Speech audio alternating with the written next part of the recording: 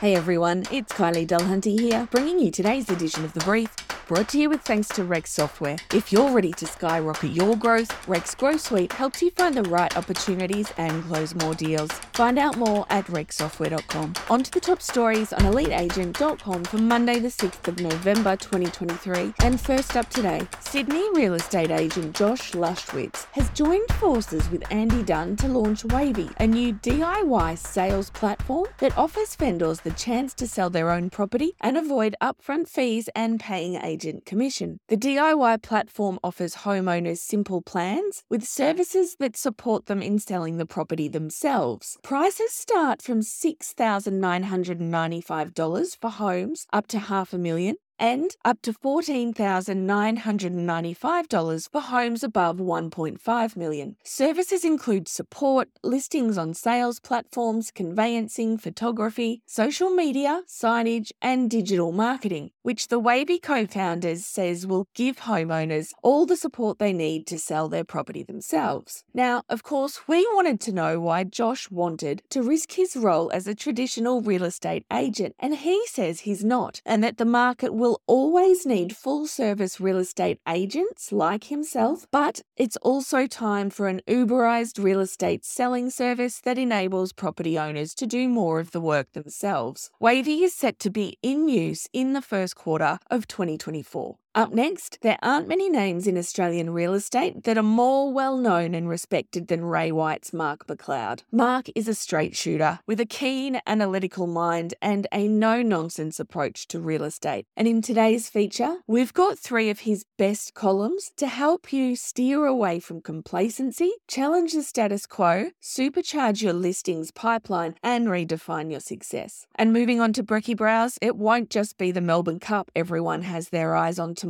At 2:30 p.m, there's going to be the rates that stop the nation when the RBA delivers its November interest rate decision. And after the latest inflation numbers, which were up, 69% of Finders experts think new Governor Michelle Bullock will announce her first rate rise, with 25 basis points the expected hike. That would take the cash rate to 4.35%. And Domain has dropped its vacancy rate report for October, with the national figure remaining at a historic low 0.8%. Perth and Adelaide have the tightest rental conditions in the country, with a vacancy rate of 0.3%, while conditions favour tenants the most in Darwin, where the vacancy rate rose 0.5% to 1.2%. And our celebrity home for today is Britney Spears' childhood home in Kentwood, Louisiana. The home, which is a bit run down, comes complete with a dance studio and some Brit memorabilia, including Britney stickers and a Christina Sucks, Brit Rules slogan written on the inside of what looks to be a wardrobe door. Is it real? It's kind of hard to tell. But what is real is the price. Despite Brit's father selling the property in 2021 for $289,000, it's now on the market for $1.2 million. Call me cynical, but could the vendors be trying to cash in on a certain memoir that's just been released? And for today's Slice of Wisdom, I decided to see if Britney had any wise words floating around the internet, and she actually did have some. I've left all the JT stuff alone, and instead Brit says, "For me, success is a state of mind. I feel like success isn't about conquering something, it's being happy with who you are." And I think she's definitely got a point, although I do kind of think success is a bit of both. Okay, that's all I have for you today. Keep listening out for more of the Daily Brief and subscribe